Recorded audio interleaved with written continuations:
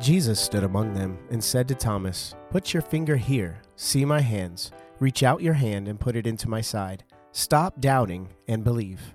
And Thomas said to him, "My Lord and my God." I'm Kara Cardell. And I'm Fred Schellebarger, and you're listening to My Lord and My God, Encountering Christ in the Eucharist. Welcome back to My Lord and My God, your show on the Eucharist. Thank you for joining us. And one thing that Fred and I have stressed with this show, we're now in episode 4, so we've stressed it a little bit, but we'll continue to stress it. At least 4 times. Yeah, at least 4 times, is that we want to be able to answer the question, how has your encounter with Christ changed your life? And so before really diving into all things Eucharist over the course of this next year, we want to answer that question ourselves. So this episode and next week's episode are actually going to be Fred and I sharing our own testimonies about how our encounter with the Eucharist has brought us closer to Christ, and it has changed our lives. Yes, and this week, Kara, I think this is a real special treat because I've been blessed to hear a lot of your testimony on how the Eucharist has changed your life, and I get to interview you and ask you questions and get to hear you share that story with everyone. So I'm really excited about that. I'm looking forward to you sharing that with others because there's a lot of things in your testimony on the Eucharist that you don't often share. Yeah. I mean, I'm not shy. I'm not shy about it, but like, how often does it come up, you know? Right, yeah, right. Yeah. And yet it should be kind of right there at the beginning. It's not criticism of you. It's yeah. Just, we shouldn't be afraid to talk about it. Yeah. Right. In everyday Catholicism, it's not, for whatever reason, it's not necessarily something we go around talking about regularly. I think of a homily once in my first parish here in Iowa. The priest was talking about how he had visited his family in Colorado, and they had went hunting and they had got themselves a deer that they were excited to eat. And all the grown-ups were just like really excited, some family recipes, and the kids were like bummed. The kids wanted McDonald's. Okay. So they took them to the McDonald's to get the Happy Meals, and the kids were just so excited. And he couldn't understand that much excitement about a McDonald's hamburger, which I agree with him. But he challenged everybody there, like, how come little children can be that excited about a McDonald's hamburger, and yet we come to Mass week after week after week with no excitement about receiving body, blood, soul, and divinity, God himself into our very being. Like, we should come to Mass with that much excitement. So that's the point of the show. That's the point of our testimonies. Right. Is answering that question and helping others to encounter Christ in the Eucharist and to have that same kind of joy. Yeah. Yeah, definitely. So, Kara, how has your encounter with Christ in the Eucharist changed your life? Where do you begin? That's such a vague question. It is. It has changed my life multiple times. Where would you say, like, when was the first time you encountered Christ in the Eucharist, where it like you really realized who was present and what was happening there, and what was that like for you? So I grew up Catholic. I know your testimony is going to be different because you've shared this before that you're a convert. But I think growing up in the church can have its benefits, but also kind of be very difficult because you grow up taking it for granted. And I definitely grew up taking the church and taking the Eucharist for granted. And so my first real encounter with Christ in the Eucharist was when I went on a retreat, and I did not want to go on the retreat. My parents basically forced me to go. And before going, I was told, like, yeah, we're going to, hear talks, we're going to have Mass. And then we go to adoration. And I was like, what is adoration? I had never heard that phrase before. And I actually think that's less common now in our parishes. Our parishes do a good job of wanting to get people before the Blessed Sacrament. But growing up, like, this was very common. I don't think many people had experience with adoration. And so I asked them to explain this to me, people who had already gone on this retreat before. And they're like, yeah, you just kind of sit in silence, and sometimes they'll play music and you're just, staring at the host. And as someone who took the host for granted and could not have told you anything about it or I didn't have an experience with it, I was like, that sounds so boring. And so I was like, how is this people's favorite part of this conference? Like, this sounds awful. Right. Anyway, so we go there and we listen to very impactful talks, very wonderful speakers. But the best part for me was 100% adoration. And I didn't know that going in, but I can picture it in my head. I remember it. At the time we were in an auditorium. I know they have since moved this to like this big arena, but at the time we were in like a theater. And I was in the front row of the balcony. So I got to look down and I got to, see him on the altar on the stage. I got to see, the wonderful music. And then they started the Eucharistic procession and they started walking with the monstrance through every aisle. And I remember seeing as the priest was turning one of the corners, I remember seeing like, I don't even know how to explain it, because it's like maybe the spotlight hit it like just perfectly or something, but it's like he turned with the monstrance and I could see Christ's profile like projected onto the wall almost. Through the Eucharist. Yeah, through the Eucharist. Like it's like the spotlight or some kind of light went through the Eucharist, went through the monstrance, and his face was on the wall. Wow. Like 100% undeniable, crown of thorns, everything. And in that moment, I just like sat down and started sobbing, because it was like realizing, oh my goodness, I have taken everything that I have ever learned for granted. Every single mass I have gone to, I haven't been able to fully enter into it because I didn't know what was happening. And it was like this just brief moment. I have no idea if anyone else saw it, but it was a grace for sure. This brief moment was like, God saying, I am here. I have been here. And when you come and receive me, like, this is who you're receiving. And it was just this transformative encounter. Right. You're literally my Lord and my God moment, right? It was my Lord and my God. And since then, like, you and I have developed a strong devotion to St. Francis and St. Clare. And as I learned more about St. Clare, it's so St. Clare. She's the patron saint of television. Very much is, yeah. She's the patron saint of television. And one of the reasons is because when she was very sick in her room, she couldn't go to, I think it was Christmas Mass or Christmas Eve Mass.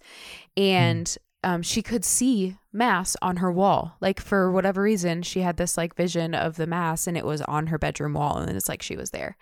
I'm like, this is very, very St. Clare as I have like gone forward.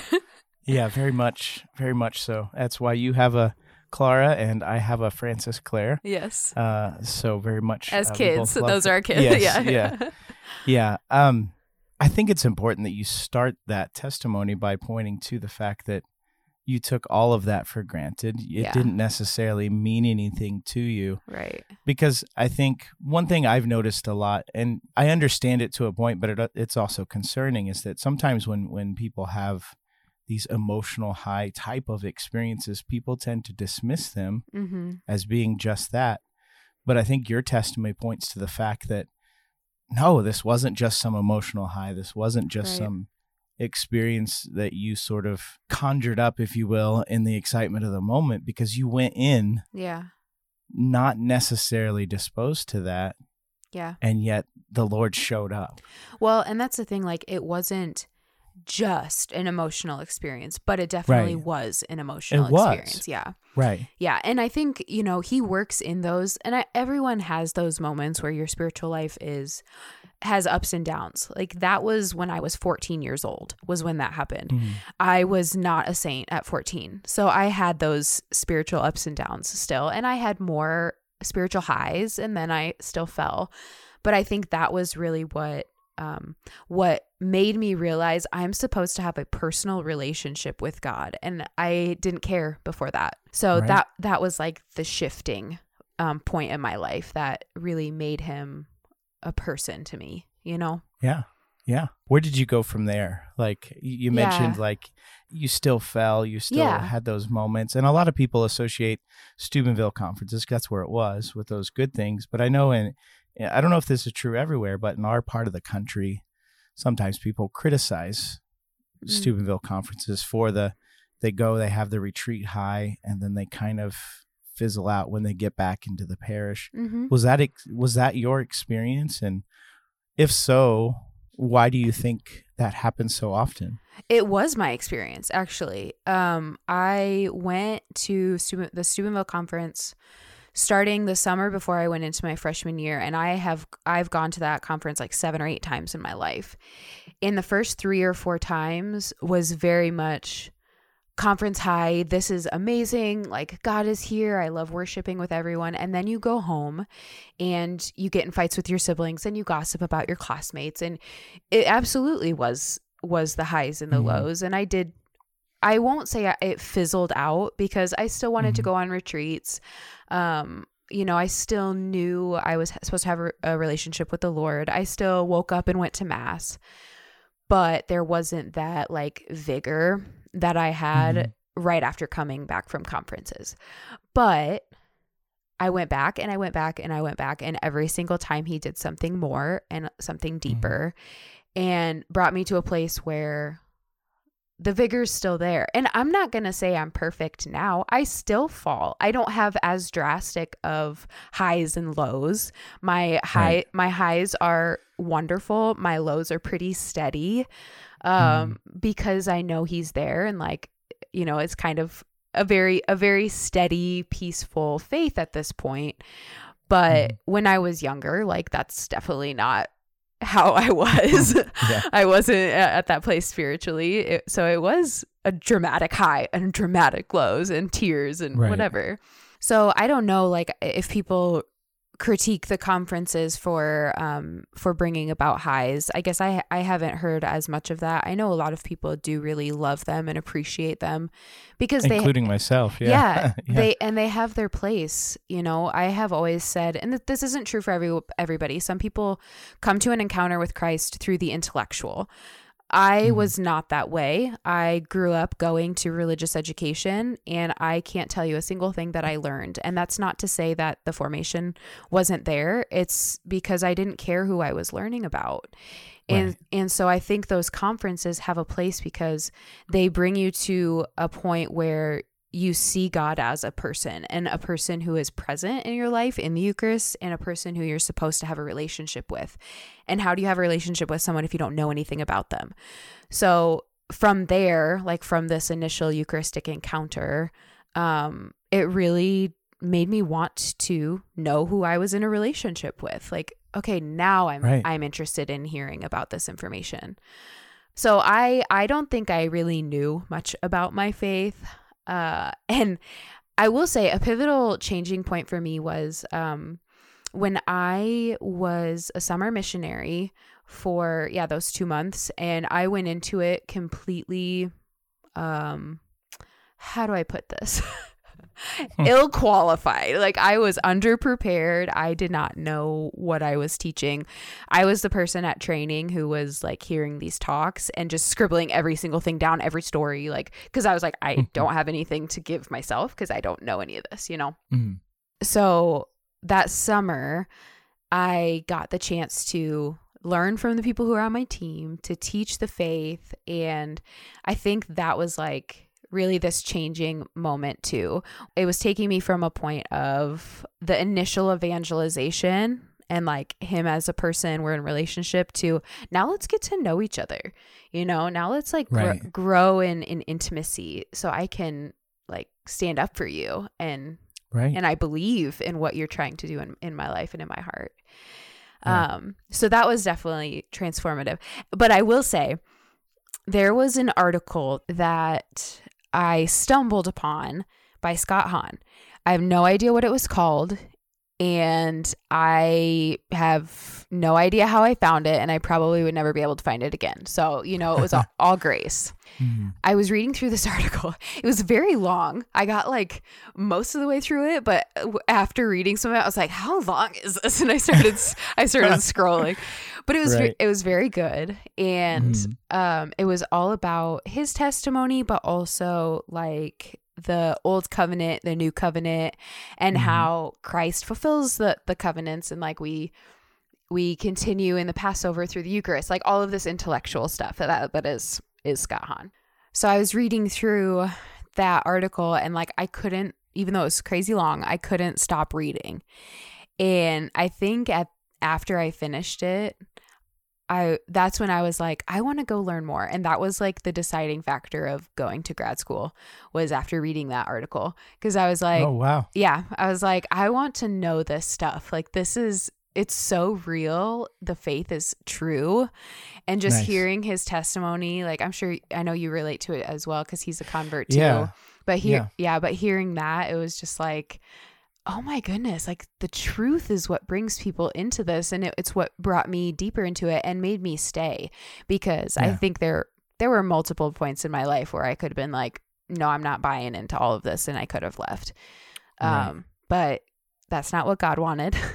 And that's not what he wants for any of us. And he made that perfectly clear in the opportunities in my life. So that was really one of it. But I will say, I know I've been talking a lot. Oh no, it's all good. It's funny, Kara, because again, you've been my best friend for all these years. We've worked together for a long time now. Yeah. And that's the first time I've heard that story. Yeah, I know. Like Scott Hahn, it was kind of the same thing for me. I stumbled on something Scott Hahn wrote, which led to me reading this, which led to me reading that. All right. And here I am. He will have a wealth of people there welcoming him in heaven, because we're there because he helped us in any small way. But that during that summer where I was a missionary, I think this helped me as well in the Eucharist, just bringing me deeper into my participation of the Mass, because the initial encounter happened in adoration. I can't say that transitioned into the Mass for me. It was always hard for me to enter into that, and honestly still is. As a parent, I'm like trying to wrangle kids, and right. It can be hard. But that summer when I was a missionary, the very last week, we have daily Mass every single day during the summer, and the very last week I had decided to fast. And I don't think any of my teammates knew, because Scripture says, don't let people know that you're fasting. Don't like seem weak or whatever. So I just kind of kept it to myself and made it something to offer up. And so I would eat like a piece of toast for breakfast or something, and then I wouldn't eat until dinner, because people would host us for dinner, and so I didn't want to be rude. So then all I would have during the day would be the Eucharist at Mass. And it was during that time where I was just like really, really hungry. That I learned to trust that the Eucharist sustains us. And I felt like it actually did. Like, I was really hungry before Mass, and I would have a tiny little host, and then I would be fine until dinner.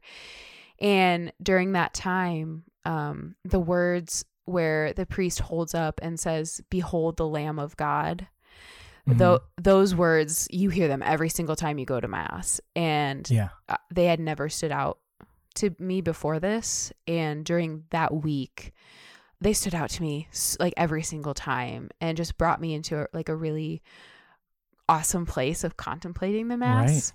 And I just kept relating it to the sacrifice of the lamb. Like in the Old Testament, they would sacrifice a lamb to atone for their sins, and just thinking like, behold the Lamb of God. It's like God the Father sent Jesus to us for the purpose of being a lamb. Like, he knew he was going to sacrifice his son, and he was going to atone for our sins. And it just brought me into like this beautiful place of gratitude, I guess, in the midst of the Mass. So, which the Eucharist means Thanksgiving. So I was coming to a place of Thanksgiving. That's beautiful, Kara. Yeah. I found myself reflecting on that a bit this most recent Christmas season, even just looking at the nativity and thinking, that's the whole reason he came. Like, that little baby was the wood of the manger becomes the wood of the cross, and so I think it's absolutely beautiful. And as you say, the host being lifted, behold the Lamb of God,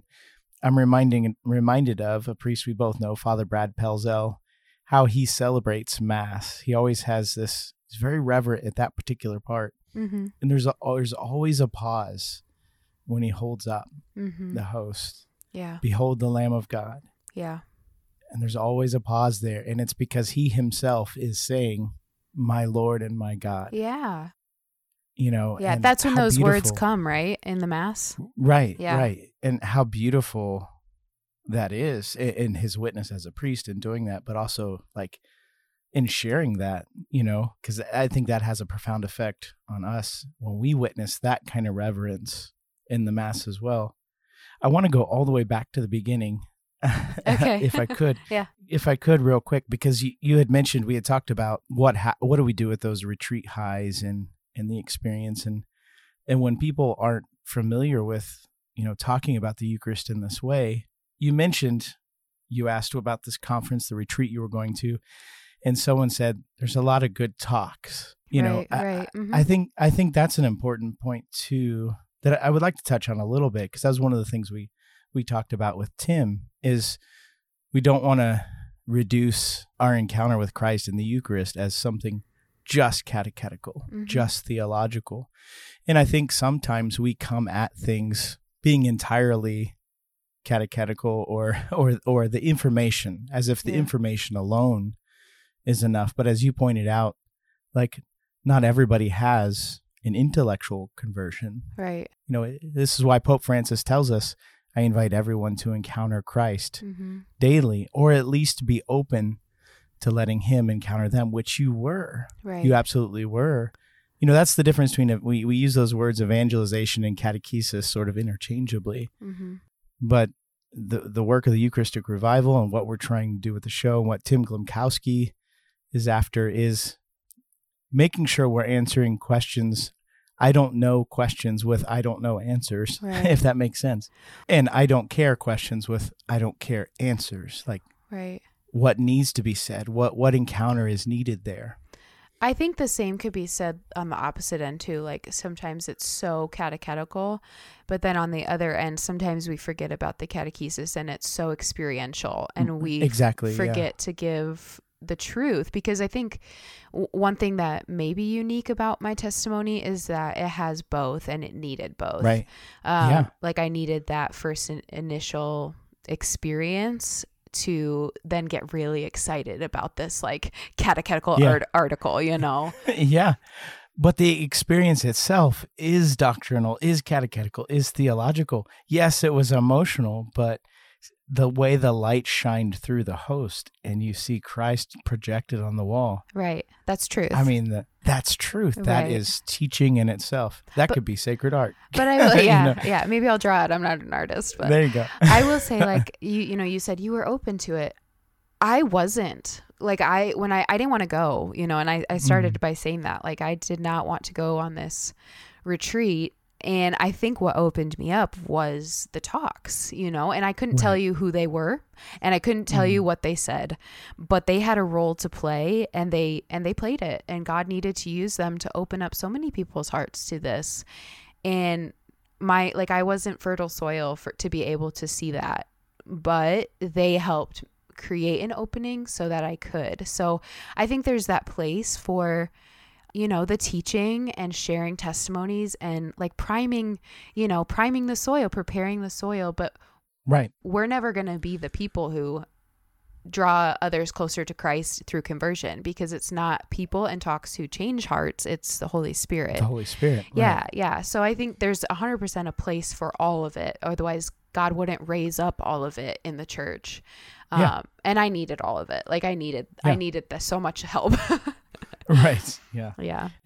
That's kind of where I was going with that. Is it's always a both and we have to keep that in mind anytime we're talking about the person of Christ in the Eucharist. And I know many people just get frustrated about the recent reports of a third of Catholics believe in the real presence, 2/3 don't. Mm-hmm. But it's a both and answer. It's all of those things working together, like your experience, that are going to help solve that. And I think it's the witness. Yeah. The word of our testimony. Like, people need to hear your testimony, Kara. With that study, like, we always hear the 2/3 don't believe in the Eucharist. But I think one thing that we could start doing, and maybe this is a good year to do it, is to focus more on the third that does. Yes, it's sad that, 70% of people don't believe. Well, I should say 66. Someone's going to be like, she's not good at math. You love math. I love math. That, 66.6, whatever, isn't believing that Jesus is truly present in the Eucharist. But let's believe in the 33.3% of people who are. Yeah. And there's hope in that, because we go to Mass and we receive him. And if we believe that, like, that can change the world if we take it out as witnesses.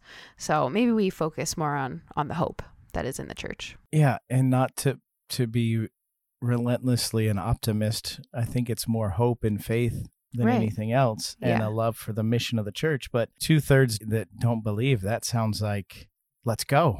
We've got work to do. Mm-hmm. We've It lights got a mission. Fire. That's what it does. It lights a fire. So let's go. That sounds like opportunity to me. Yeah. So yeah. That's exciting. Yeah. Well, on that note, thank you again, everyone, for tuning into My Lord and My God. Kara will be interviewing me in this next episode. Yeah. Tune in next week to hear Fred's testimony and how he has encountered Christ in the Eucharist.